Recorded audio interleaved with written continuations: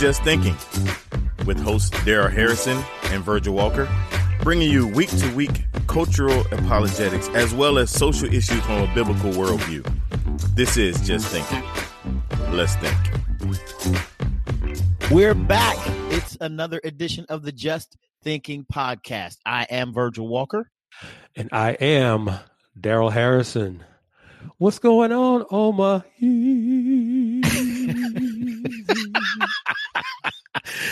What up, dude? Player? What up, player? How you doing, man? We're back. We're doing fantastic, man. This is our first episode since our meeting, finally, face to face at the Truth Matters conference at Grace Church. Yeah, 3 weeks ago. Has it been 3 weeks already? It's been about 3 weeks. Yeah, it's been 3 weeks. So let me. Do you feel different, man, coming back on after having met live, man? I do, man. Having met live, having done a live episode, having done a live episode in front of a live packed house. It was a packed house, no doubt. Yeah, I feel like we should have like sponsors now. Like we should do commercials and. This episode brought to you by right. Whatever brand, right. Yeah, whatever brand, whatever ministry, right. Whatever. It's not like I'm dropping hints or anything, but I kind of am.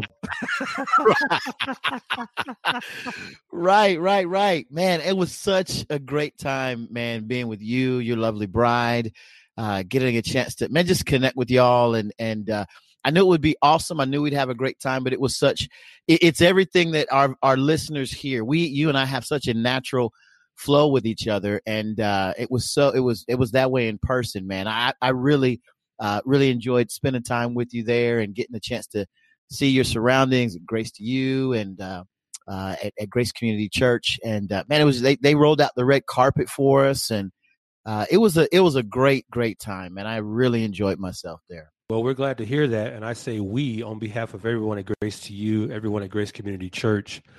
And we really couldn't have done it without all the volunteers, hundreds literally of volunteers who helped Grace to you pull off what we have heard from folks who attended the Truth Matters conference was just a fantastic 3 days for them. The hospitality that they experienced blew them away.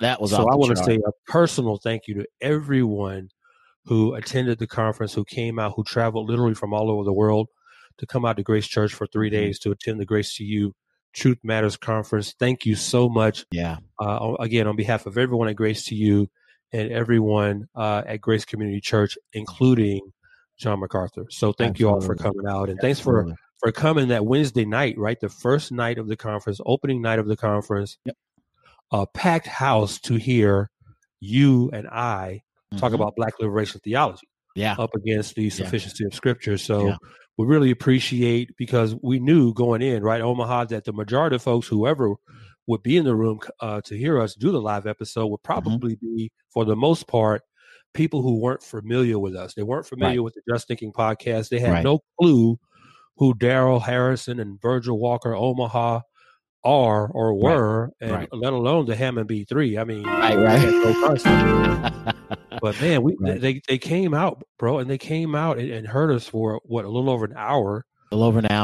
Yeah, talk about Black liberation theology up against the theme of the conference, which was the sufficiency of Scripture. Yeah, man, it was amazing to be in that room to see the folks. And I, in fact, before we got started, I just asked how many of you have heard the show before, and I'd say it was probably a 70% who had not, 30% who had. And so the majority of the crowd had not, like you said, had not heard of the Just Thinking or the podcast. And man, before it was all said and done, the response was really amazing, incredibly humbling. The folks who had heard of the show and were just, man, I almost hate to call them fans, but just the folks who love the show and who watch and or rather listen to the show, man, they were unbelievable, man. We so enjoy getting the chance to meet you guys in person and live and hearing how the show has maybe blessed your ministry or helped to educate you in some way. I would say on behalf of Daryl and I both, man, it's incredibly humbling to hear what God is doing, how God is using this medium, this method of just getting information out to really bless other folks. Many other thoughts you had about that? Yeah, just lastly, I would say this. When we launched the Justin King podcast back in December of 2017, neither you nor I, and I would probably be right in speaking for Dwayne Atkinson as well, whose idea this all was. None of us thought that 2 years ago we would be where we are now. No, approaching 350,000 downloads of episodes. We've done 90 plus episodes now.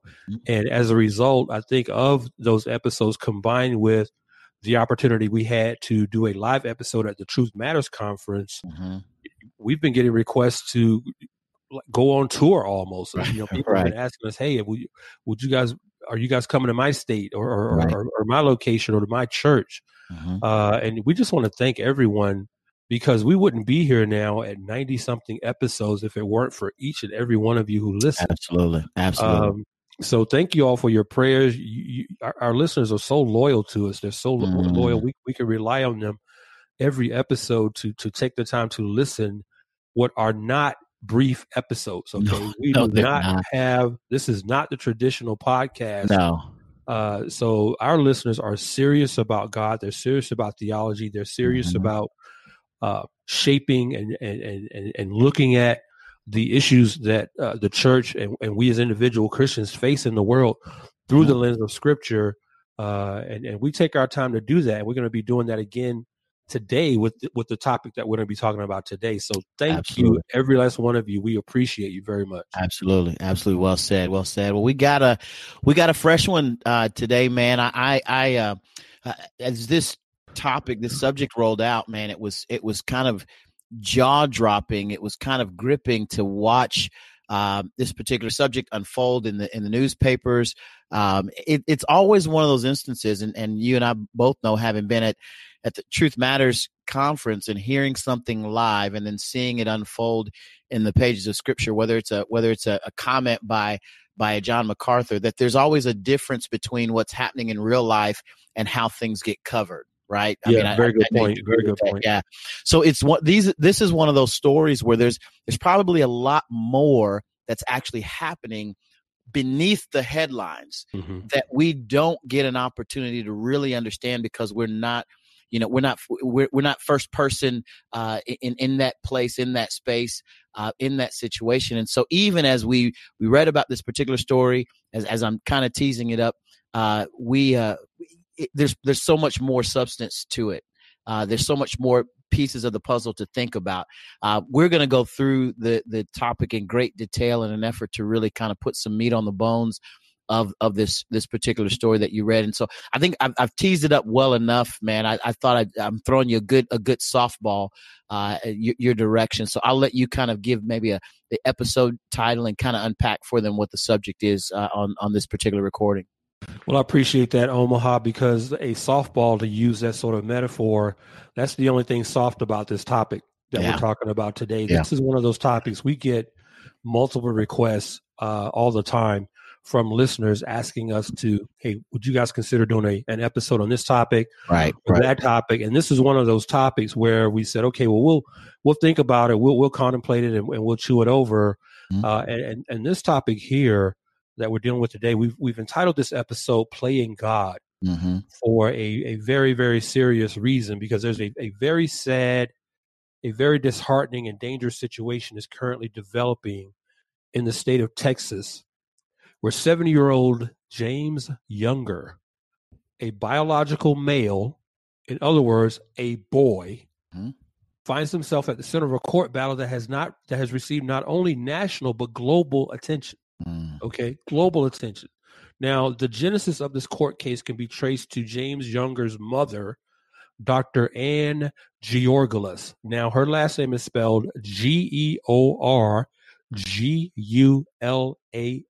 Georgalas. Ann Georgalas, who, against the wishes of James's father, Jeffrey Younger, the now ex-husband of Ann Georgalas, wants to give 7-year-old James puberty blockers and cross-sex hormones in order to chemically castrate the boy, as she believes James to actually be a girl, solely on the basis that the boy is fond of the 2013 Disney princess movie Frozen. Now, you heard that correctly. Mm-hmm. That is her sole reason, because the boy has a fondness for the Disney film Frozen. Now, to give you an idea of how popular the movie Frozen was, and I believe a sequel to the 2013 film called Frozen 2 is scheduled for release on November 22nd of this year, 2019. To give you an idea of how popular that film was in 2013, the original film earned more than $400 million in North America and nearly $900 million in other countries, for a total gross of $1.3 billion worldwide. That's billion with a B. So based on gross revenue alone, it's pretty safe to say that the film Frozen was a huge blockbuster, okay? Mm-hmm. But if subjecting 7-year-old James Younger to puberty blockers and cross-sex hormone therapy were not evil enough in and of itself, Dr. Ann Georgelis is also asking the courts to rule that the boy's father, Jeffrey Younger, be completely forbidden from calling his son James, which is his given and legal name, James. And conversely, that Jeffrey Younger be prohibited from bringing James around people who do not, quote unquote, affirm the boy as a quote unquote girl. Mm-hmm. Okay. Now, by the way, Dr. Georgelis also was demanding that instead of calling the boy by his given name, James, that he instead be called by the name Luna, Luna. Now, just as an aside, the word Luna is Latin for moon. Okay.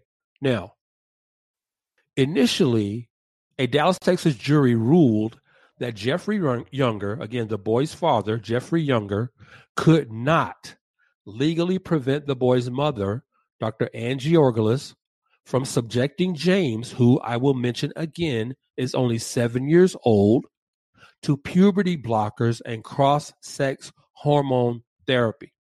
So the court initially ruled that the father could not prevent the mother from doing that. But on October 24th, following a huge outcry, especially on social media, among whom was the governor of Texas, Greg Abbott, who announced on Twitter that the Texas Attorney General's office, as well as the Texas Department of Family and Protective Services, would be investigating this situation. On October 24, 2019, Judge Kim Cooks, who is the presiding judge over this case, ruled that Jeffrey Younger, the father, and Dr. Ann Georgelis, the mother, will have joint conservatorship over James, which includes making joint medical decisions for the child.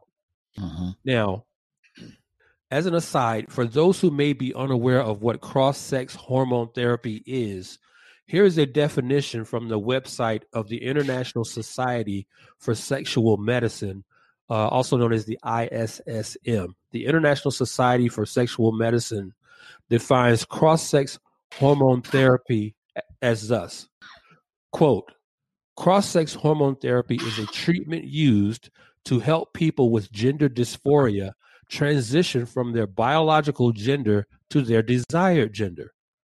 Hormones play an important role in a person's secondary sex characteristics, the physical aspects that make one a male or female. For example, androgens, such as testosterone, give men their facial hair, Adam's apple, deeper voice, and muscular build. And estrogens, such as estradiol, are behind the development of a woman's breasts, widened hips, and menstrual cycles. Mm-hmm. Men and women's bodies produce both androgens and estrogens, but in very different amounts. This is why testosterone is considered a male hormone and estrogen a female hormone. By taking hormones associated with their desired gender, patients can develop some of their desired secondary sex characteristics, mm-hmm. unquote. Now, that definition, again, was from the International Society for Sexual Medicine from their website, the ISSM website. Now, with that definition from the ISSM in mind, I have to say, Omaha, that I cannot imagine or begin to fathom what will be the sociological, psychological or physiological ramifications and implications for this young boy's future if the demonic desires of his mother are ultimately granted by the Texas courts. Yeah. Yes, I said demonic. What this boy's mother, and I use the term mother quite hesitantly, what this boy's mother hopes to do to this young boy who has been created in the image of God is nothing short of satanic. Now, perhaps my couching what this woman desires to do in such graphic terms may come as a shock to some of our listeners. I hope not. But if so, it wouldn't surprise me, particularly given that many Christians today have all but rid themselves of any conviction concerning the reality of Satan or demons or even the concept of evil itself, thinking those things to be nothing more than old-fashioned made-up fairy tale vernacular. But consider what the Apostle James writes in James chapter 3, verses 13 through 15. James 3, verses 13 through 15. Who among you is wise and understanding? Let him show by his good behavior his deeds in the gentleness of wisdom. But if you have bitter jealousy and selfish ambition in your heart, do not be arrogant and so lie against the truth. This wisdom is not that which comes down from above, but is earthly, natural, and demonic. That's James chapter 3, verses 13 through 15. Now, I will remind our listeners that the epistle of James is addressed to the church. In other words, it is addressed to believers in Jesus Christ. It is not addressed to unbelievers. Okay, it is not addressed to unbelievers. That is to say, the behavioral and attitudinal characteristics that James denotes in the verses I just read, bitter jealousy, selfish ambition, arrogance, and lying against the truth, are to be expected of unbelievers. Right. That is to say, in contrast to the good behavior and gentleness of wisdom, which James says is to be evident in believers in Jesus Christ. Okay. So among the other prohibitions in that text that I just read, James is warning believers in the aforementioned passage against having what he calls selfish ambition. Okay. Now, I want to park there for a moment. In preparation for this episode, I thought long and hard about the significance of James's use of the term selfish ambition as I reflected on what could possibly be what is motivating this mother to pursue the destructive and ruinous path she has deliberately embarked upon regarding this young boy, James Younger. Right. Now, the phrase selfish ambition in James chapter 3, verse 14 is the Greek word erytheia. Erytheia. Erytheia is spelled E-R-I-T-H-E-I-A. Erytheia is a feminine noun whose definition evokes images of a scrupulous politician who desires to put himself forward at the expense of the interests of his constituents, being motivated by his own self-centered ambition.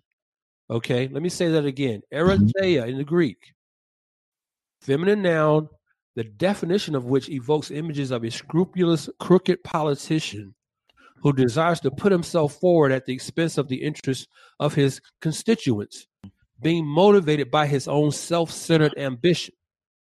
So that is the hermeneutical context in which we are addressing this topic today. Dr. Ann Georgelas is being driven by selfish ambition, the same selfish ambition that motivates and inspires crooked and deceitful politicians to pursue political office for their own personal benefit. Right. It is that fact about Dr. Georgelas that needs to be established at the outset of this discussion. She is not doing this for the sake of or for the well-being of this young boy. What she is endeavoring to do to him is all about her and what she wants. Right. Thoughts, Omaha? This is an amazing story on a number of levels. And I want to start by mentioning to our listeners something that you decided at the outset. This story is maybe a week and a half, 2 weeks old. And I remember when it first came out. I mean, the headlines were kind of racing across the front page of computer screens and however, folks get their news these days. And I remember when it initially came out, you'd kind of, you often will identify something that you want us to talk about or discuss. You kind of flag it. Hey, keep your eye on this. Or you kind of tell me, hey, be watching for articles about this or related to this.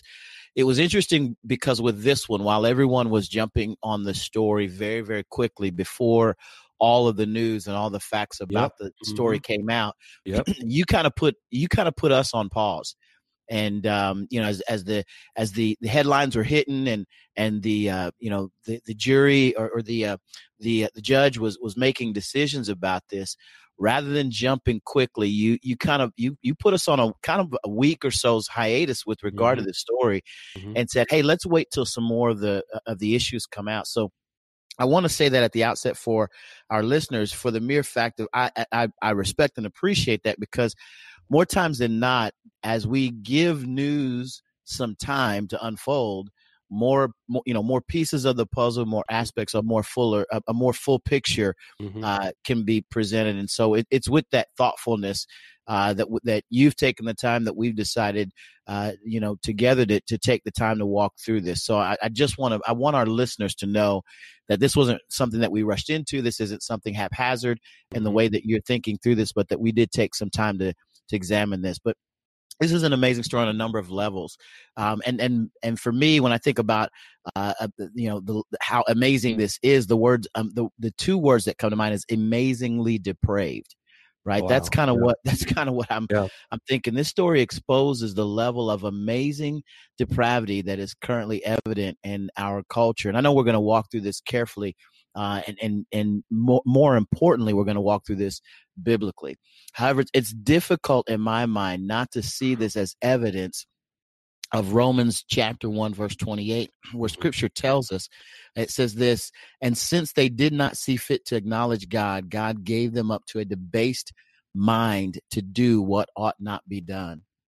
Now, I know later on we're going to unpack a number of different texts of scripture, and you're going to exegete those things for us. I could not help, even at the outset of the story, as I listened to it, for that text of scripture to automatically just pop into mind at the outset. It's difficult regarding this story to determine if this mother is doing what she's doing simply to spite the father, or if she truly believes the worldview that as you said, is demonically influencing her current decisions. I'm glad we're covering the story, as sad as it is, as I think many have seen the headlines to the story. However, far too few have actually walked through the details. And I think it's good for us to do so, particularly with a focused biblical lens with this regard. So while on the one hand, it's sad to see this kind of thing going on, it's a good thing that we have the opportunity to walk through scripture and unpack for our listeners a biblical view by which to view these kinds of things. Lastly, I'll share this in the opening, is how crazy it is for a mother to demonstrate such a hatred for men, and particularly her own son, that she would be moved to such an action. However, in our current man-hating culture, motivated by the demonic influence of feminism, we shouldn't be surprised to see more things like this, not only with regard to this particular story, but we'll see more things like this in the future. So this particular episode should be helpful to the listener, both in the short run and in the long term.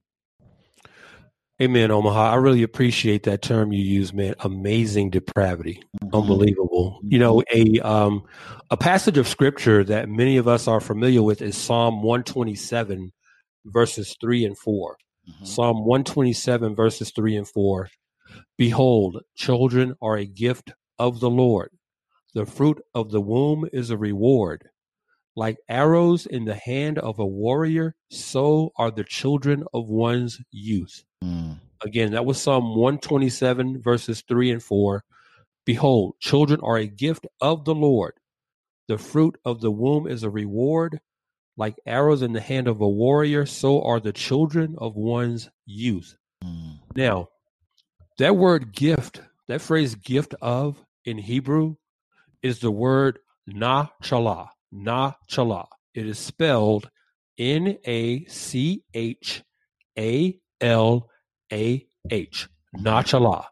Nachalah is a feminine noun that carries with it the idea of property that is inherited, such as a precious heirloom that one cherishes and commits himself to take care of because of the inherent or intrinsic value the item holds simply by virtue of being what it innately is. Okay, now I want to repeat that definition because that definition here of gift of, that phrase gift of in the Hebrew, is going to set the context for everything else that we're going to talk about in this episode. Mm-hmm. Okay, so we know Psalm 127:3, behold, children are a gift of the Lord. That phrase gift of is the Hebrew word nachalah. Nachalah is a feminine noun that carries with it the idea of property that is inherited, such as a precious heirloom that one cherishes and commits to take care of because of the inherent or intrinsic value the item holds simply by virtue of being what it innately is. Mm-hmm. That is exactly why, for example, extremely rare works of art often sell for tens of millions of dollars at auction. You know, a case in point, Omaha, is something I read recently where a painting entitled Christ Mocked by a 13th century Italian painter by the name of Cimabue. That name is spelled Cimabue. Cimabue, Cimabue.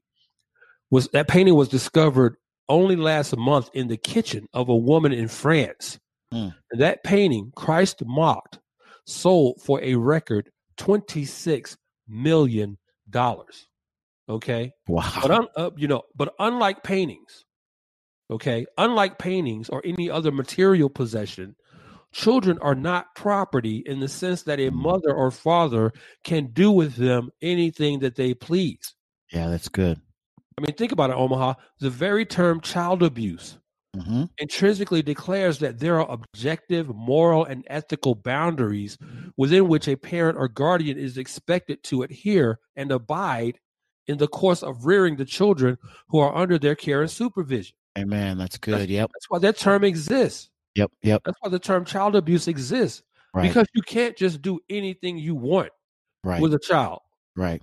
But our society's problem, which interestingly is the same problem we have with Dr. Angie Orgeles, is that we don't view children as gifts of God, as image bearers of his who are to be cherished and protected and regarded as being of infinitely more worth and value than any rare painting or family heirloom. That's good.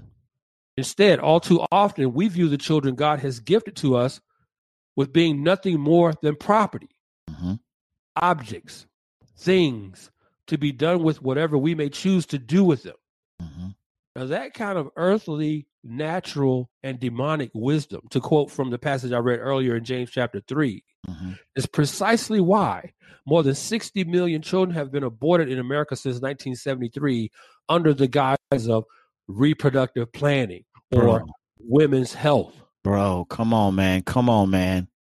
That's precisely the reason why. It's because we don't view those children as gifts of God. Absolutely. That's absolutely right. That's why we've murdered 60 million of them. And that's why many of those same women who've had these abortions boast and brag about having murdered their own children. Absolutely. Absolutely. But I digress. I'm about to get started here, bro. Wow, But I digress for a second. That children are a gift of God. That preposition of is huge. That children are a gift of God implies that each of those boys and girls belong to him long before they ever belong to us. Absolutely. In God's economy, the genesis of a person's existence is not at birth or even at conception. It is long before that, in eternity. That is why God could say to the prophet Jeremiah in Jeremiah chapter 1, verse 5, before I formed you in the womb, I knew you. And before you were born, I consecrated you. That's Jeremiah 1:5. Now, that preposition before, that word before, which Jeremiah uses twice in that text that I just read, is the Hebrew word terem. Terem, T-E-R-E-M. Terim, when translated, means prior to, before that, or not yet. So in Jeremiah 1:5, God is declaring to Jeremiah that he chose him even while he was not yet born. In other words, prior to Jeremiah's physical existence as a human being on this earth, God, as the text goes on to say in Jeremiah 1:5, had already, quote, appointed him a prophet to the nations, unquote. So biblically speaking, each one of us exists in the mind of God before we ever begin to exist as human beings in this physical world. Yeah. That reality is why Hannah, in 1 Samuel chapter 1, verse 11, made her request to God, not to her husband Elkanah, to, quote, give your maid servant a son. Hannah went to God.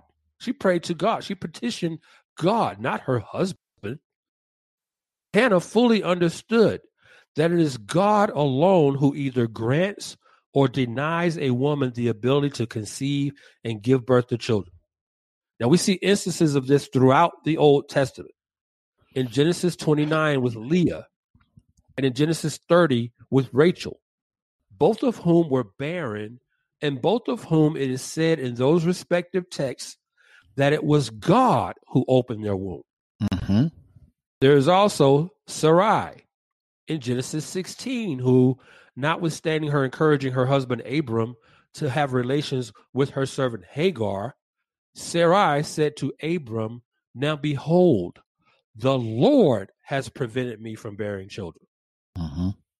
But the reason people like Jeremiah and Hannah and Leah and Rachel and Sarai are germane to the discussion we're having today about 7-year-old James Younger is that unlike those biblical characters, James's mother, Dr. Angie Orgelis, instead of petitioning God, has pridefully exalted herself in the place of God. Come on, man. The fundamental reason you and I are even talking about this, Omaha, is because Angie Orgelis has convinced herself that she has the right, the power, and the autonomy merely by virtue that she is the boy's mother to trample over the imago Dei, the image of God, in which her son, a biological male, a boy, has been created by God himself. That is the only reason we're discussing this matter today, because Georgelis thinks she is God.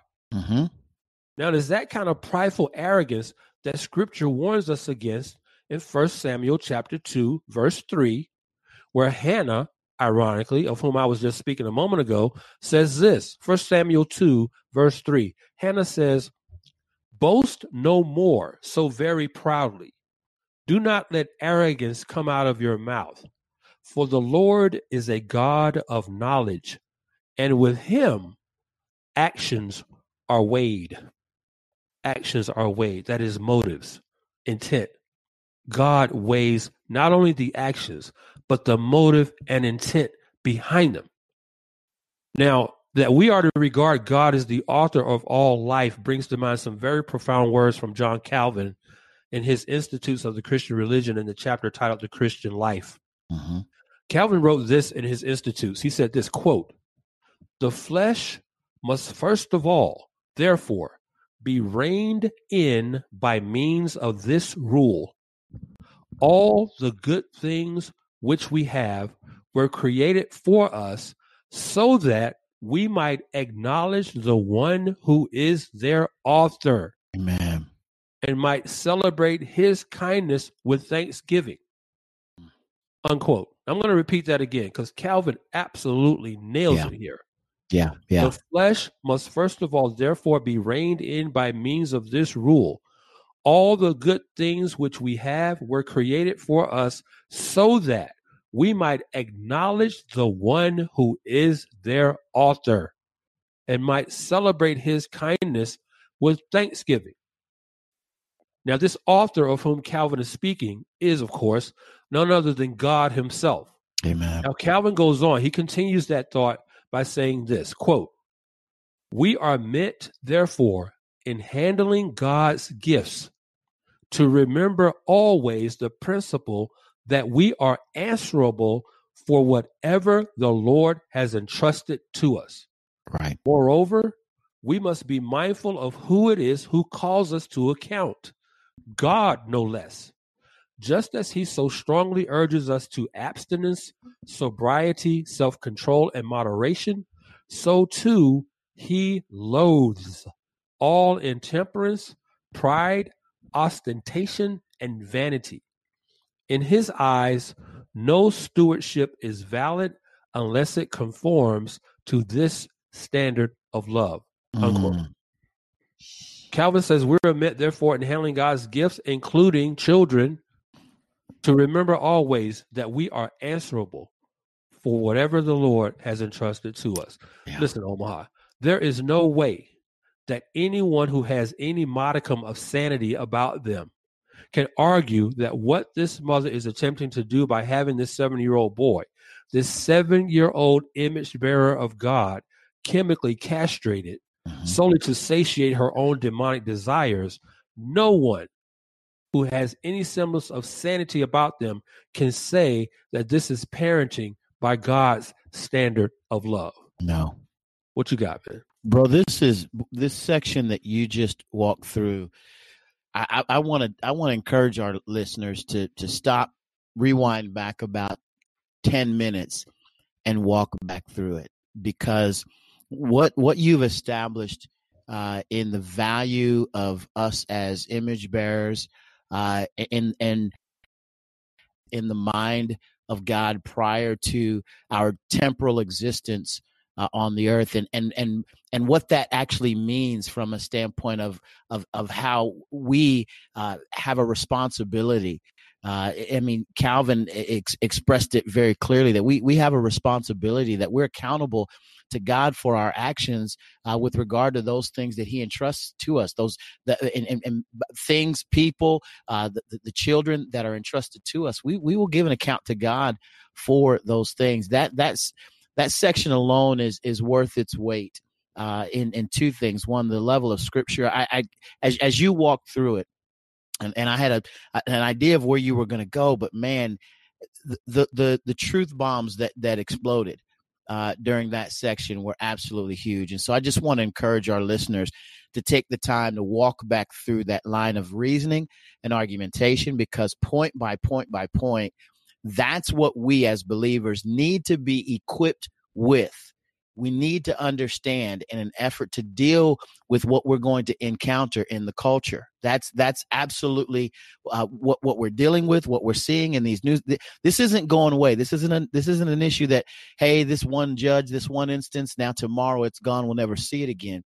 What you just laid out is something that every believer needs to be equipped to express in the culture where they are at home, where they are at work, where they are in school settings, wherever they are, they need to be equipped with being able to do that. But in summary, man, I've just written a few things, just two thoughts. I mean, there's so many more thoughts that we could add, but just for the sake of time, two thoughts regarding what you shared in this section. I often get the opportunity to teach cultural apologetics at my church. Mm-hmm. And it's a class for those who are interested in learning how to address cultural issues. And many of the topics are similar to the subjects that we actually cover on the show. And so some in the class, they find it difficult to follow lines of argumentation on such a wide range of subject matter. Right. But from topics like abortion to same-sex marriage to identity and gender and other related issues, it can become confusing for some people to wrap their minds around how to navigate a proper biblical response. And this subject in particular that we're covering tonight is no different, which is why it's important that we spend the time doing this, and two, that our listeners, those who follow us, listen to this and then share it with others. And so as I see it, there are two major issues at play, and both of them you've covered already in what you shared. So I thought maybe I would in this section just amplify your thoughts, and by amplify I mean simplify those thoughts for those who may not have caught what you did in that section. The first issue, as you mentioned, is that the child is a gift of God, right? You appealed to the imago Dei, the image of God in all of us. And as human beings, we possess God's image, and as such, we have worth, dignity, value that is intrinsic as a result of our being created in his image. Genesis 1:27 should drive all that we think about every other human being on the planet, regardless of their age, ethnicity, gender, background, or even the sin they commit against a holy God. And I know we'll cover this ground as we continue, so I won't belabor the point here. I'll only amplify it for our listeners. The first issue in this story and others like it is that this is an image of God issue. This is an Imago Dei issue. And as such, this child, born male, should be treated as a male child with value, dignity, and worth, rather than a byproduct of the whimsical and irrational emotion of a divorced parent. Amen. And in this instance, this is a parent who's obviously lost their mind. The second issue is this, and by far the driving factor that points us back again to Romans 1:20-23 is that we love our sin. And when we love our sin, we desire to suppress the truth about God's righteous decree and replace him with ourselves. Wow. We then become our own God, or at least we think we're God, so that we can accomplish what our depraved heart desires. This is the sin of autonomy found in Genesis chapter 3 at the fall. It's the same sin you mentioned earlier in your previous comments. You talked about the autonomy that this woman desires. In Genesis 3, Eve thought that she could reason far better than what God's word had already declared. Seeing the fruit and desiring to sin, she justified herself by saying that the tree was good for food, a delight to the eyes, and a desire to make one wise. And every time we desire to play God, the end result is our destruction. Wow. Omaha, I really appreciate everything you just said, bro, because you nailed it. You laid it out in a much more simplified way than I said it. But again, this is what we do on the Just Thinking podcast. Regular listeners know that context is huge here. Yeah. Context is huge. We don't just lay out an issue and start talking about it. You have to establish the context. And as you just reiterated, this all begins as an Imago Dei issue. Absolutely. Apart from Genesis 1:27, we have nothing to talk about. Right. Nothing to talk about. Right. Absolutely. You know, it is clear to me, Omaha, that Angie Orgelis is not a believer. Not a believer at all. Now, I say that not on the basis of my own subjective opinion, but on the basis of the objective truth of God's word, such as what is written by the Apostle John in 1 John chapter 3, verses 9 and 10. This is 1 John 3, verses 9 and 10. No one who is born of God practices sin, because his seed, that is the Holy Spirit, because his seed abides in him, and he cannot practice sin because he is born of God. By this, the children of God and the children of the devil are obvious. So let me pause there before I finish verse 10. Essentially, what you have in this text is there are only two groups of people on this planet. There are the children of God, and they're the children of the devil. Yep. That's it. There's two groups of people that inherit this planet. Children of God and children of the devil. Verse 10 in 1 John 3, verses 9 and 10. Verse 10, by this the children of God and the children of the devil are obvious. Anyone who does not practice righteousness is not of God. That's good. Now, I don't know how much more definitive you can get. Now, I'm sure someone listening to this is going to try to get more definitive than that, but you can't. Right. You're either a child of God or you're a child of the devil. Now, the operative phrase in that text that I just read in 1 John 3, verses 9 and 10, the operative phrase there is practices sin. Practices, that is, as a habitual way of life. Yes, every believer in Christ still sins, but no truly regenerate believer sins as a practice. Scripture declares unambiguously that anyone who does not practice righteousness is not a child of God, but in fact is a child of the devil. Mm-hmm. Wait, hold on. Wait, my bad. I totally forgot that since we Christians no longer believe there is such a thing as a devil, maybe I should just ask our boy Dwayne Atkinson to edit that part out that I just said. Right. We don't believe that. We don't believe in a devil anymore. So I probably should ask Dwayne to please edit that last couple minutes out. Right. Wait. Nah. On second thought, Dwayne, leave it in there, bro. Leave it in there. Listen, the words I just read in 1 John chapter 3, verses 9 and 10, I didn't write them. Mm-hmm. Okay? I didn't write them. God wrote them by virtue of his Holy Spirit working through the Apostle John. But check this out. Jesus was even more blunt than that. Jesus was even more blunt than saying anyone who does not practice righteousness is not of God. In John 8:44, Jesus said to the Pharisees, you are of your father, the devil. Yes. And you want to do the desires of your father, who he just said is the devil. Jesus continues, he was a murderer, that is, the devil was a murderer from the beginning and does not stand in the truth because there is no truth in him. Mm-hmm. Listen, what Angiorgulus is attempting to do to this young boy, being motivated purely by selfish ambition and leveraging the judicial system in an effort to bring that ambition to its full consummation, is nothing short of satanic. Mm-hmm. It's like you just said earlier, Omar, she's insane. Yeah. She's crazy. Absolutely. Angiorgulus is guilty of doing exactly what Jesus accused the Pharisees of doing the desires of her father, the devil. Mm-hmm. Now, having said that, I want to pause here for a moment because I have something I really need to say. Mm-hmm. I want to say something right here. Now, I am not naive to the fact that in this hashtag Me Too culture in which we find ourselves, there's perhaps someone listening to me right now who is thinking to themselves that I'm being too hard on Dr. Angiorgulus. Right. That I'm being ungracious or unloving or unkind or unmerciful, as if I committed the unpardonable sin of telling Dr. Georgulus to go home or something to that effect. Right. But it's to those people that I humbly direct these words from Charles Spurgeon.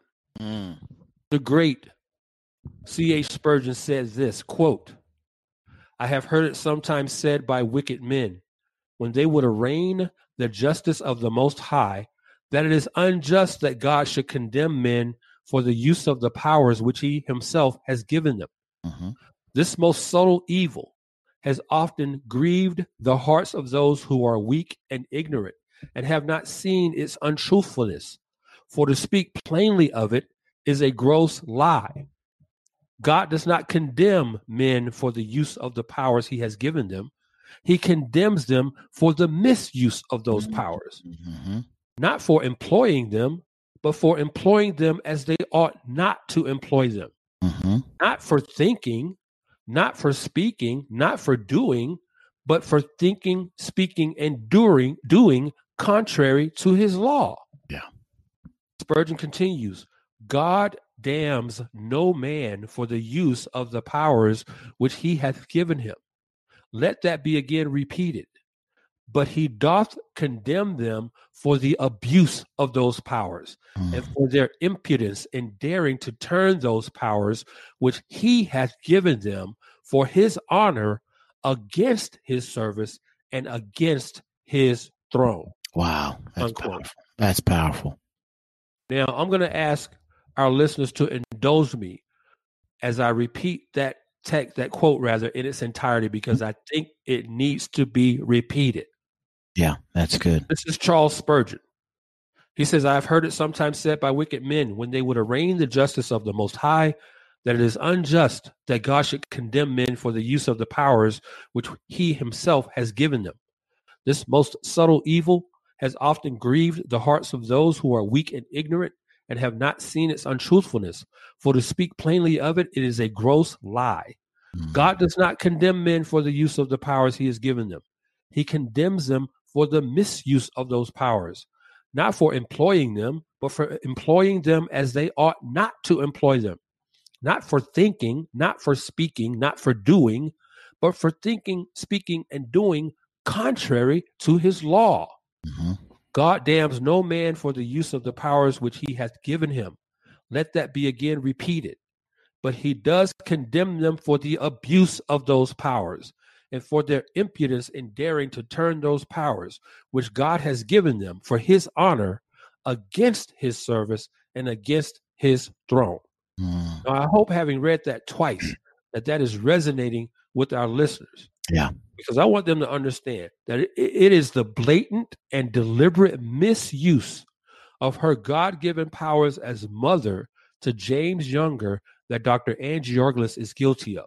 Yes. So no, I want to say this again to the hashtag Me Tooers out there. I'm not being too hard on her. In fact, quite the opposite. As a follower of Christ, I'm doing precisely what the Apostle Paul says all believers should do. Mm-hmm. I get that from what he says, what the Apostle Paul says in Ephesians chapter 5, verse 11. Ephesians 5:11. Paul writes, "Do not participate in the unfruitful deeds of darkness, but instead even expose them." Mm. So no, I'm not being too hard on Ann Georgelas. If what this so-called mother is attempting to do by having this young boy chemically castrated is not an egregious example of the unfruitful deeds of darkness that Paul just talked about in Ephesians 5:11, then I don't know what is. Mm. In fact, the more I reflect on the level of depravity, and you mentioned earlier, amazing depravity, Omaha. Yeah. The more I reflect on the level of amazing depravity that would inspire and motivate someone, let alone a parent, Right. do such a thing Right. as what Ann Georgelas is doing, the more I'm reminded of the reality of these sobering words from Ecclesiastes chapter 9, verse 3. Mm-hmm. The hearts of the sons of men are full of evil, and insanity is in their hearts throughout their lives. Mm-hmm. That's Ecclesiastes 9:3. The hearts of the sons of men are full of evil, and insanity is in their hearts throughout their lives. Now, when you stop and think about it, Omaha, that verse, Ecclesiastes 9:3, makes perfect sense when held up against the man-centered logic of the 20th century Swiss psychiatrist and psychoanalyst Carl Gustav Jung, L-J-U-N-G. Carl Jung, who, by the way, was heavily influenced by the worldview of Sigmund Freud, said this. Carl Jung said this, quote, "The pendulum of the human mind alternates between sense and nonsense, not between right and wrong." That was Carl Gustav Jung. Again, Jung was he was mentored by Sigmund Freud. Okay. I'm going to read that quote again. Carl Jung said this, quote, "The pendulum of the human mind alternates between sense and nonsense, not between right and wrong." Okay. Now, that's exactly the problem humanity has faced since the Garden of Eden. Yeah. Thinking in terms of sense and nonsense as opposed to thinking in terms of right and wrong. Right. By the way, that word is insanity in Ecclesiastes 9:3 literally translates to mean madness in the original Hebrew. Okay? So that word insanity in Ecclesiastes 9:3 literally translates in the Hebrew as madness. And that's exactly what we're dealing with in this situation, Omaha. Madness. This situation with James Younger is more evidence of what the Apostle Paul wrote in Romans 1:28, which you alluded to earlier. Paul writes in Romans 1:28, "And just as they did not see fit to acknowledge God any longer, God gave them over to a depraved mind to do those things which are not proper." That must be said that included in that plural pronoun "they," whom Paul says have been given over by God to a depraved mind, included in that plural pronoun are people just like Dr. Ann Georgelas. Thoughts, Omar? I'll start with the last thing you said about the insanity, the madness, the fact that we've been given over to a depraved mind. It's magnified in the culture right now, and it is that text of scripture expressed God's judgment. This what we're seeing, what we're witnessing in this story, in the court systems and the like, are evidence of God's judgment on the culture. So we've got to keep that in mind, that we've been given over. We God in every way, shape, or form showed us his who he was, how we could access him, what he deserved as a result of him being the creator and having created us as creature. We've decided not to acknowledge him, to ignore him, to indulge our depravity to the degree that he gives us over to a depraved mind. That's a part of God's judgment. And this is depravity. This is depravity on a whole nother level. Right. And while chemical castration doesn't remove the genital organs, it significantly impacts the child as he grows into adulthood. And in adulthood, this kind of treatment can have a tremendous physiological, psychological, and long-lasting effects that can be irreversible. Now, perhaps to some, this doesn't sound as draconian as genital mutilation, that the kind that takes place in Muslim countries to prepubescent girls. However, this kind of thing is equally damaging, as the effects are suffered long after the event has taken place. And this is, to the point you made earlier, this, you use the word insanity in the Hebrew, which literally means madness. I had to reuse the word. This is absolute madness. And for us to read an article like this regarding a child and not experience a full tilt alarm should be problematic. The fact that this is normative, that this is kind of there's another story like that, or this is kind of the way of the world. This is mind blowing, right? Furthermore, that we could live in a country where what is called justice was initially adjudicated by a judge by allowing the mother to take the steps to damage her child in this manner is unbelievable. And all because the son liked the movie. Right. That's it. The movie. Now let me interject real quick, Omaha. Here, I know you. I'm gonna do like Kanye. I'm gonna let you finish, but I need to say this real quick. So you're going to interject that, and we're going to have to go on a whole other topic, man, just based on the fact that you alluded to Kanye. The film made almost $1.5 billion. That's right. Now, when a Disney film makes that much money, it had to have appealed to more than just little James Younger. Right, right. There were probably thousands of boys who saw that film. Right, right. Thousands. There'll be thousands more boys that will see the sequel, Frozen 2, when it opens later this month. Mm-hmm. And yet this woman, on that rationale alone, that this boy has an affinity for the film, an imaginary film, well, he must be a girl. Mm-hmm. Must be a girl. Oh, well, yeah, let's make him a girl. It's insane. It's insane. It's madness. That's absolute madness. Here was a thought that I had, man, I haven't seen this. Maybe I'm off, but where are the social justicians on this? Man, wait, hold it. Cue the mascot. Cue the mascot on that one, bro. Where? Yes, sir. Did you actually go there? I did. Oh, I got some more too, bro. Omar, that question was so nice. You're gonna have to ask it twice. Where are the social justicians on this issue? Why weren't they the first to advocate for this issue where a child is suffering such degrading oppression by his own mother? I can't believe it. Where are they at? Can I answer that? Can I dare to answer that question? Yeah. Because James Younger is not black. Gosh. His melanin is not brown. It's not dark. This should show us how ridiculous, how broken that worldview is. How broken that worldview is. How inconsistent that worldview is.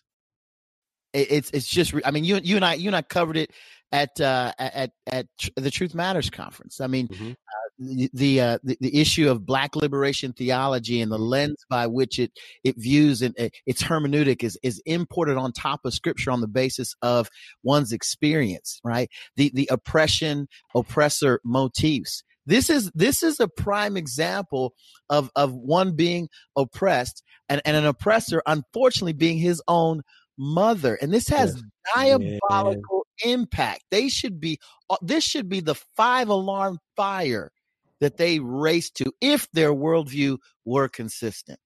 Bruh, man, that was some Hammond B3 stuff if I'd ever heard it. Can you imagine? So the social justicians aren't rallying to this cause because James Younger isn't Black. Right. But can you imagine if James Younger was Black and his mother, Dr. Georgelas, was white? Oh, wait. To cue up, can somebody cue up the mascot, please? Dude. Bruh, it would be Ferguson, Missouri all over again. Right? It would be. Bruh, can you imagine that? No. The social justicians, the woke evangelicals would be all over this. Yes. If little James Younger was Black and the mother was white and trying to do this to him, it would be a wrap, bro. It would be a wrap. Here's what I know. I'll render this and toss it back to you. Here's what I know. We should all be heartbroken over this. At the same time, we should recognize that this issue is not going away. This will not be the last time in a culture that applauds what I call fourth wave feminism, where they advocate for the complete destruction of men at the top of their agenda. This is not the last time that we will see this kind of thing happening. It will happen again. We will see it again. And we need to be prepared and equipped to address the issue. I totally agree. You know, Omaha, there's a word for those who share the worldview of Angie Georgelas. That word is called paganism. Mm-hmm. Paganism. Now, the word paganism is derived from the Latin word paganus, Paganus, paganus, meaning of the earth. Now, I mentioned that as a preface to something I want to share from a book written by Dr. Peter Jones. I came across Dr. Peter Jones through a teaching series that he did for Ligonier. Matter of fact, that teaching series is available on the Ligonier website if you want to go to ligonier.org and then just search Dr. Peter Jones. But Dr. Jones wrote a book entitled The Other Worldview, Exposing Christianity's Greatest Threat. Okay, now I want to quote Dr. Jones in an effort to help our listeners understand that there is much more going on here than just a legal battle in which James Younger and his father Jeffrey are engaged with Dr. Angie Georgelas. It's like you said earlier, Omaha, this will not be the last time we have to deal with a situation like this. Dr. Jones writes in his book, The Other Worldview, in the chapter entitled A Cosmology of Radical Egalitarianism. Dr. Jones writes this, quote, in the contemporary push for a classless egalitarian society in which all privilege must be cast aside, gender distinction is the final bulwark of the difference and thus must be eradicated. Okay, I'm going to continue this quote in just a second, but I need to repeat that. Dr. Jones says gender distinction is the final bulwark of difference and thus must be eradicated. So that is the goal in order to bring to fruition this classless egalitarian society. Dr. Jones continues, first presented as a civil rights issue, this seemingly noble request hid the intent to challenge and change the presumption of heteronormativity and thus to redefine the very notion of sexuality for everyone. This sexual agenda is an essential element of an apocalyptic transformation of human society and a utopian remaking of human identity in which binary distinctions have been eliminated. Wow. Now, by binary distinctions, he means male and female distinctions. Yeah. Human identity in which binary distinctions have been eliminated and in which all sexual expressions are normal. We cannot see into the future to know if the agenda will succeed, but we need to face squarely the movement that is attempting to wrest our culture from its tenuous grip on twoist principles. Let me stop there for a second. Twoist, Dr. Jones uses a word called twoist. That's TWOIST. Twoist, when he says twoist principles, he's talking about different principles based on male-female difference, the principle of male-female distinction, okay? Binary expression. Right, binary distinctions, correct. So Jones says we cannot see into the future to know if the agenda will succeed, but we need to face squarely the movement that is attempting to wrest our culture from its tenuous grip on twoist principles. At this point, Jones says, such a powerful cosmology takes on an unmistakably religious character. One is reminded of the goal of the occult Hermetic Order of the Golden Dawn. Okay, so there was a cult by the name of Hermetic Order of the Golden Dawn, and Jones notes that their motto stated, quote, "The great work is, before all things, the creation of man by himself. That is to say, the full and entire conquest of his faculties and his future. It is especially the perfect emancipation of his will," unquote. Do not miss that, listeners. No, that's huge. The overarching goal of this whole movement, as Jones points out, is the same as the occultic Hermetic Order of the Golden Dawn, which says the ultimate objective is the perfect emancipation of man's will. And with those words from Dr. Peter Jones, you essentially have paganism defined in a nutshell. Paganism is the perfect emancipation of man's will from God's will. Thoughts, Omaha? A lot of thoughts, man. First of all, that quote is powerful. I had not been exposed to the other worldview exposing Christianity's greatest threat. So I'm definitely, as soon as we get done, going to have to go and do some research on that one and unpack that. And the chat, you said the chapter is entitled "A Cosmology of Radical Egalitarianism." That's correct. One of the things that struck me about this quote in particular that you shared is, and I'm just kind of reacting to it on the fly, is where you talked about it being an unmistakably religious, having an unmistakably religious character. At the end of the day, we are creatures, right? And we are going to worship someone. Either we're going to worship the one true God, the sovereign over all the universe, or we're going to turn our attention order and ultimately to ourselves. That's what Romans chapter 1 is all about. And what we're seeing played out in the pages of newspaper clippings on the Facebook feed is a march and an effort toward a religious order. This is the worship of self on such a high level. It is unbelievable, and it should be for the Christian unmistakable. And I love what you said, the occult Hermetic Order of the Golden Dawn, and it stated the great work is before all things the creation of man by himself. That is to say, the full and entire conquest of his faculties and his future. It says it is especially the perfect emancipation of his will. This is this should scream Genesis chapter 3. Bingo. Exactly right, bro. This should scream that. Here's the crazy part about that. This religion isn't new religion. Man, whoa. Hold it. I need the Hammond B3 right here. Cue up the mascot. Cue the mascot right here, because you are so right, bro. This isn't new. Like, we think what we're seeing and experiencing is some new expression. It's not. It goes back to the very beginning. This is the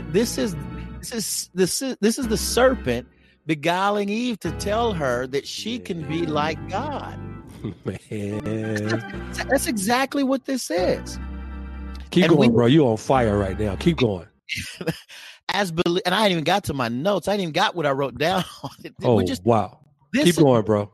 This is just what we as believers need to know, need to understand, and be clear about.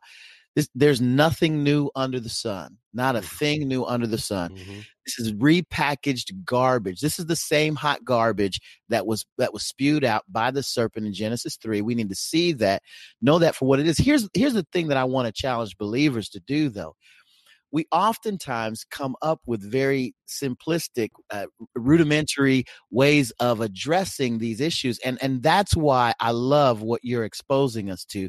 Not only in your commentaries, we've walked through this particular episode, but also with resources like the one you mentioned from Dr. Peter Jones, because what it helps us to do, though the issue is simple and as old as the beginning of time, we need to have the understanding of what's taking place in the current vernacular, in the language of those who we're interacting with, so that we can address the Bible tells us that we need to be prepared to always give a defense to anyone who asks us for the hope that we have, to do so with gentleness and respect. And we've got to be wise as serpents, harmless as doves in our doing so. And by being wise, we need to know and understand all of what we did a whole show on nuance, right? And how, right. And you and I have talked about this at the same time. I mean, I've read so much Cone now. I'm sick of it coming out of my ears. People think he's so brilliant. The man was not brilliant. Mm-hmm. He used a lot of words and said absolutely nothing. Yep. And like James Brown would say, talking loud and saying nothing. Just talking loud and saying nothing. Just saying nothing. And saying nothing. Talking loud and saying nothing. Talking loud, saying nothing. We need to be aware of that and not be thrown off guard by what those in this woke culture, those who are in this intersectionality culture, those who are in the critical race theory culture are going to throw at us. And in this instance, those who have a desire to emancipate man's will from God. Here are my notes briefly. Paganism. I completely agree with you. This is pagan in its origin. And again, I point all the way back to Genesis 3. It's important to note that Dr. Ann Georgelas, she will answer to a holy God for what she is intending to do to her son. Mm-hmm. And apart from the saving knowledge of Jesus Christ, she will give an account for this egregious level of vile depravity that is going on in her heart. I pray that she repents while she has time. You know, you mentioned that she will give an account, and she will. That's Romans 14:12. Mm-hmm. For each person will give an account of himself to God. Mm-hmm. That's what the Calvin quote I read earlier. That's what Calvin was reminding us of that reality. And that's the saddest aspect of this whole thing, is that in her ignorance, in her arrogant, prideful ignorance, she has no clue that she's going to give an account to a holy God one day when she sees him alone, face to face. Mm-hmm.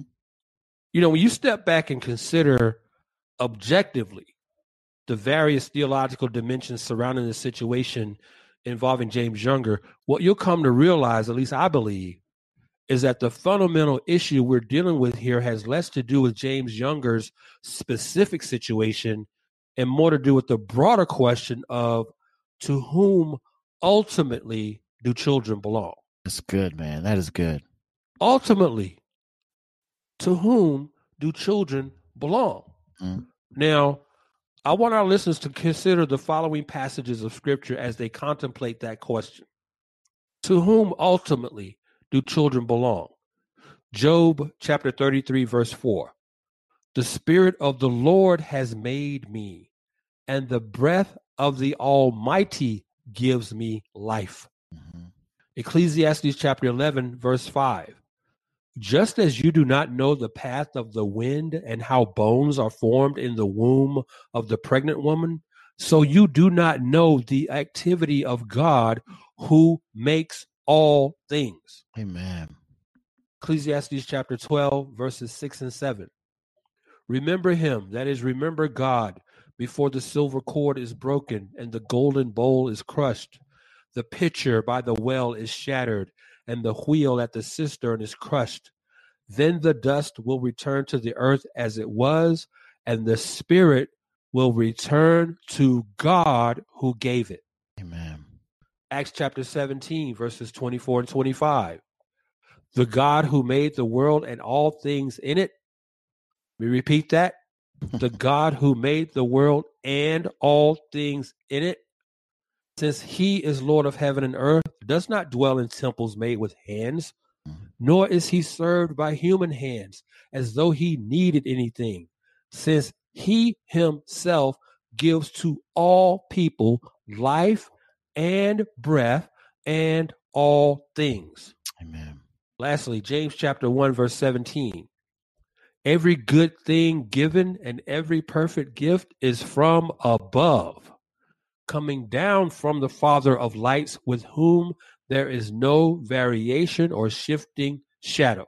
Mm-hmm. Now, with those verses as background, I want to say a word to those who are listening who may be parents or guardians of children. Okay, this is specifically to you. If you're a parent or a guardian, your children are not your possessions to do with as you please or to experiment with, as Dr. Angie Yorglis is doing, so as to realize or bring to fruition your own twisted and demonic worldview. In other words, your children are not property that you own. Mm-hmm. Your children belong to God who gave them to you. Your children are a presence in your life only because a sovereign and providential God chose to place them in your life. If you don't believe that, read Acts chapter 17, verse 26. Your children are only there because a sovereign and providential God chose to give them to you. Mm-hmm. You are not the one responsible for creating your children. God created them. I just read 6 verses that establish that fact. As Eve said in Genesis chapter 4, verse 1, when she conceived and gave birth to Cain, Eve said this, quote, I have gotten a man-child with the help of the Lord. Yes. Genesis 4:1. Even Eve knew that conception and conceiving and birthing a child wasn't up to her alone. She got pregnant and she conceived, gave birth with the help of the Lord. God, in his sovereign and providential wisdom, has gifted you mothers and fathers with the divine and very weighty privilege and responsibility of stewarding the lives of your children toward the primary goal of seeing to their spiritual needs. Mm-hmm. Because like you, your children will one day see God face to face. As I alluded to earlier in Romans chapter 14, verse 12. Your children are going to see God face to face one day. Mm-hmm. So your primary responsibility is to nurture their spiritual needs. As John MacArthur says in his book, The Fulfilled Family, John MacArthur writes this, quote, parents, you cannot raise your children to be what they ought to be unless you help them realize that their most fundamental needs are spiritual. Yes. And unless you nurture your children accordingly. Children have a heart problem. They are constitutionally sinful. Like their parents and like the rest of the Adamic race, they are fallen.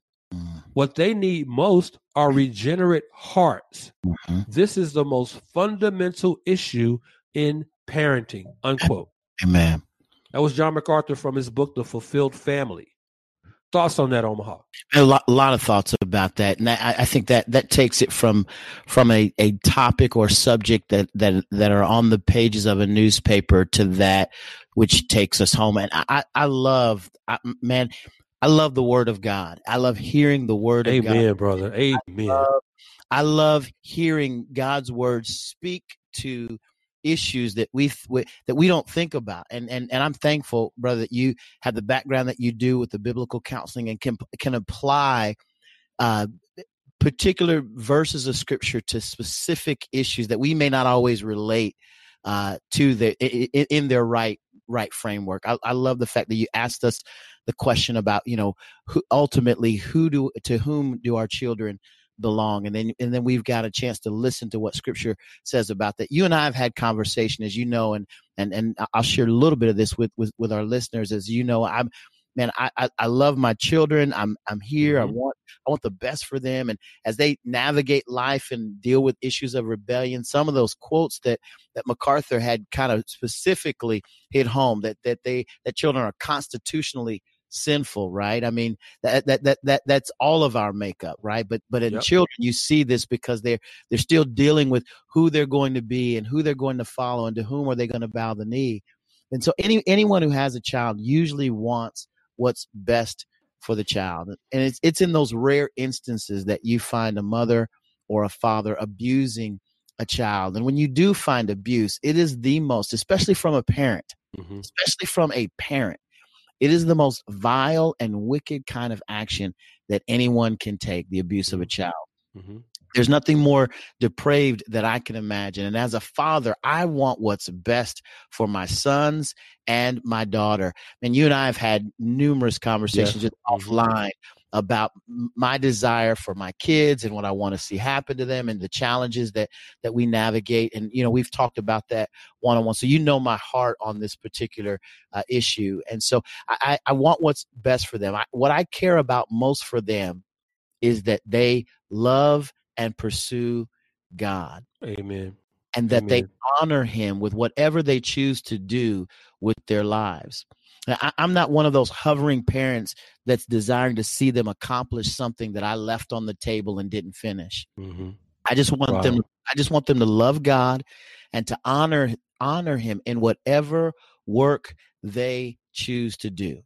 So when I read stories about sexual abuse of children, I am sickened by the level of depravity that one would have to stoop to in order to abuse the innocence of a child in the space of sexuality. Mm-hmm.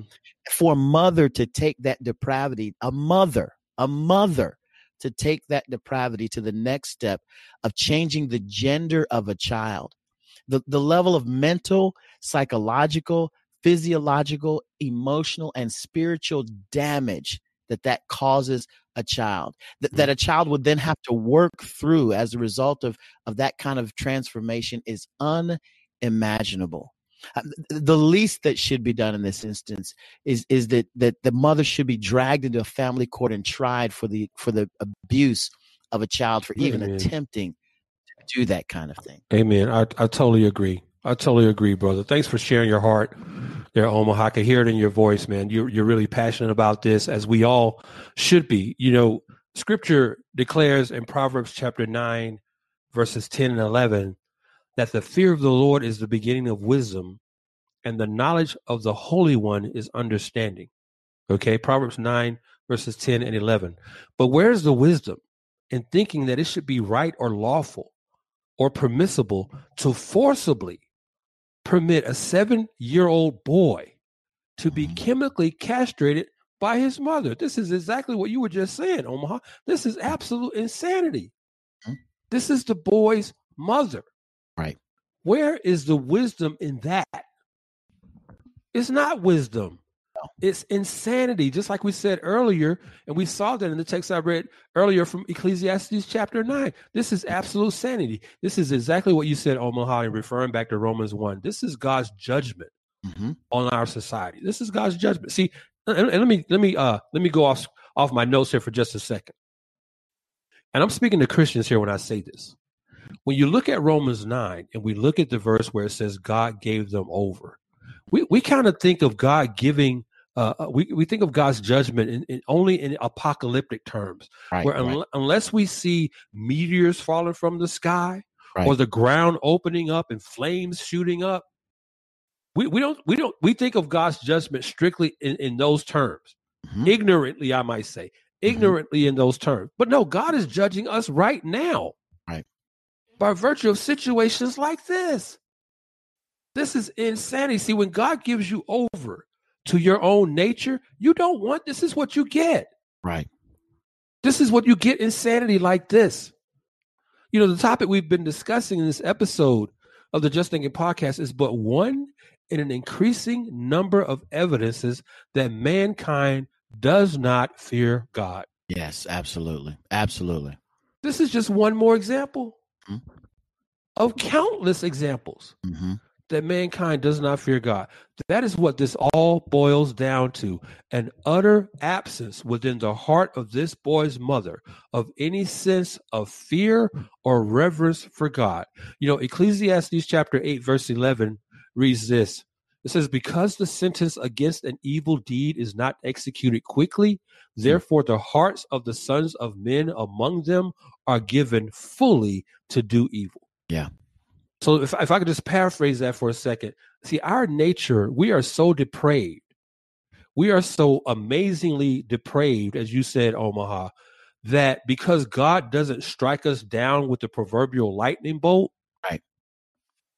our dumb, ignorant, stupid hearts think we've gotten away with something and we could just do more of it.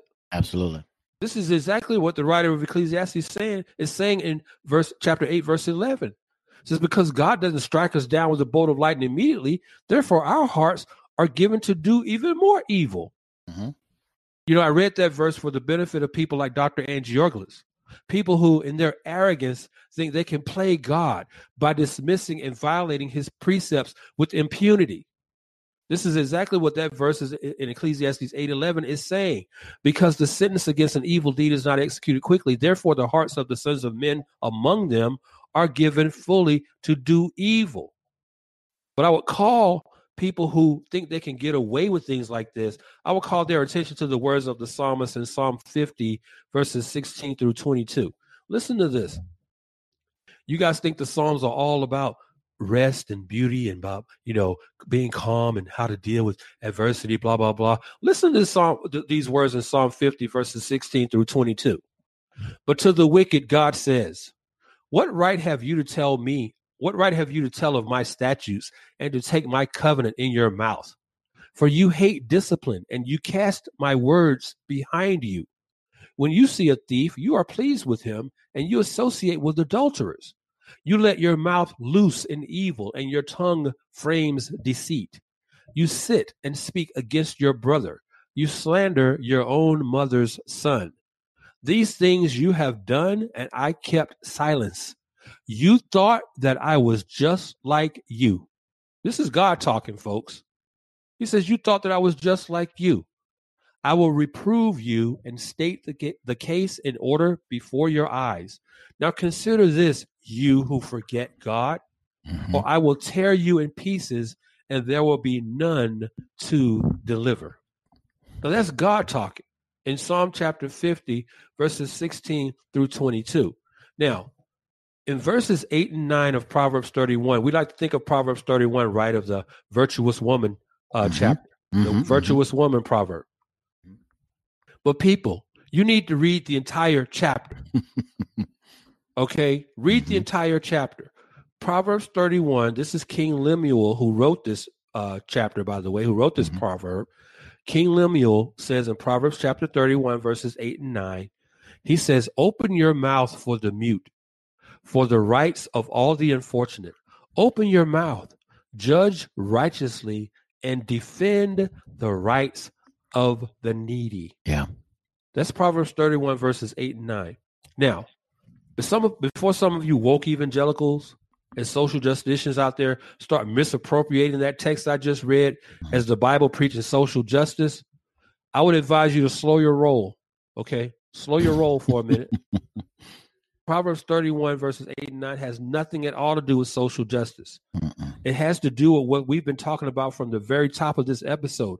It has to do with the Imago Dei, and with believers in Christ pleading to those who are in positions of authority, such as magistrates and judges, to render just, godly, and righteous decisions on behalf of every image bearer of God, regardless of your ethnicity, regardless of your socioeconomic station in life, but simply by virtue of the fact that you're an image bearer of God, but especially those who cannot defend themselves, such as the unfortunate, the afflicted, and the needy, as King Lemuel wrote in those verses that we just read. Has nothing to do with social justice. This is an Imago Dei issue. Okay? James Younger deserves righteous treatment because he bears the image of God. Mm-hmm. Now, twice in that passage in Proverbs 31, King Lemuel exhorts the people to open your mouth. He says that twice. And that is exactly what we're doing in this episode of the Just Thinking Podcast. We are opening our mouths, not for the sake of pushing some twisted social justice narrative, but for the sake of the truth. And that truth is that Dr. Angie Orglis is playing God with the life of this young boy, a boy who was created in the image of the one true God. Amen. Close us out, Omaha. Yeah, this is man, I'm so glad that we did this episode. This is an important issue. As we've alluded to in our time together, this is not an issue that's going away.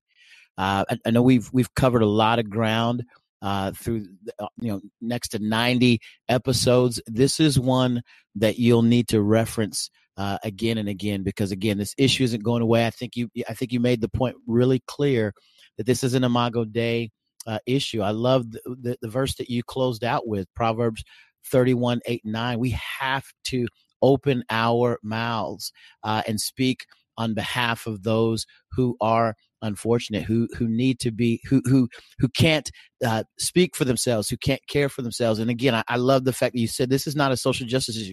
This particular verse of scripture was one that motivated me to go stand in the front of an abortion clinic and to speak for the unborn. And you've been doing that for how many years now? Oh gosh, 7-8 years now. So yep, see, this is what way before woke culture got to be as loud as it actually is. Verses like book chapter verses like Proverbs 24:11 that tells us to rescue those who are being taken away to death and hold back those who are stumbling to the slaughter. There would be those who would try to misuse that verse to be some level of social justice action. And what we're doing is this is an Imago Dei issue. This isn't a melanin issue. This isn't a oppressor issue. This is an Imago Dei issue. And what we've talked about in this episode all leans back into that. So I just want to encourage our listeners who stuck with us for this lengthy broadcast. You told them at the top, we don't do those stereotypically short. No, that's not how we roll. That's not how we roll in the Just Thinking Podcast. So if you're looking for those little bite-sized chicken nugget sized episodes, this is not it. You need to roll off. This is not it. So listen, we're excited that you joined us. Looking forward to when we connect next time. Thank you so much for listening to this particular broadcast. Tune in next time for another episode of the Just Thinking Podcast.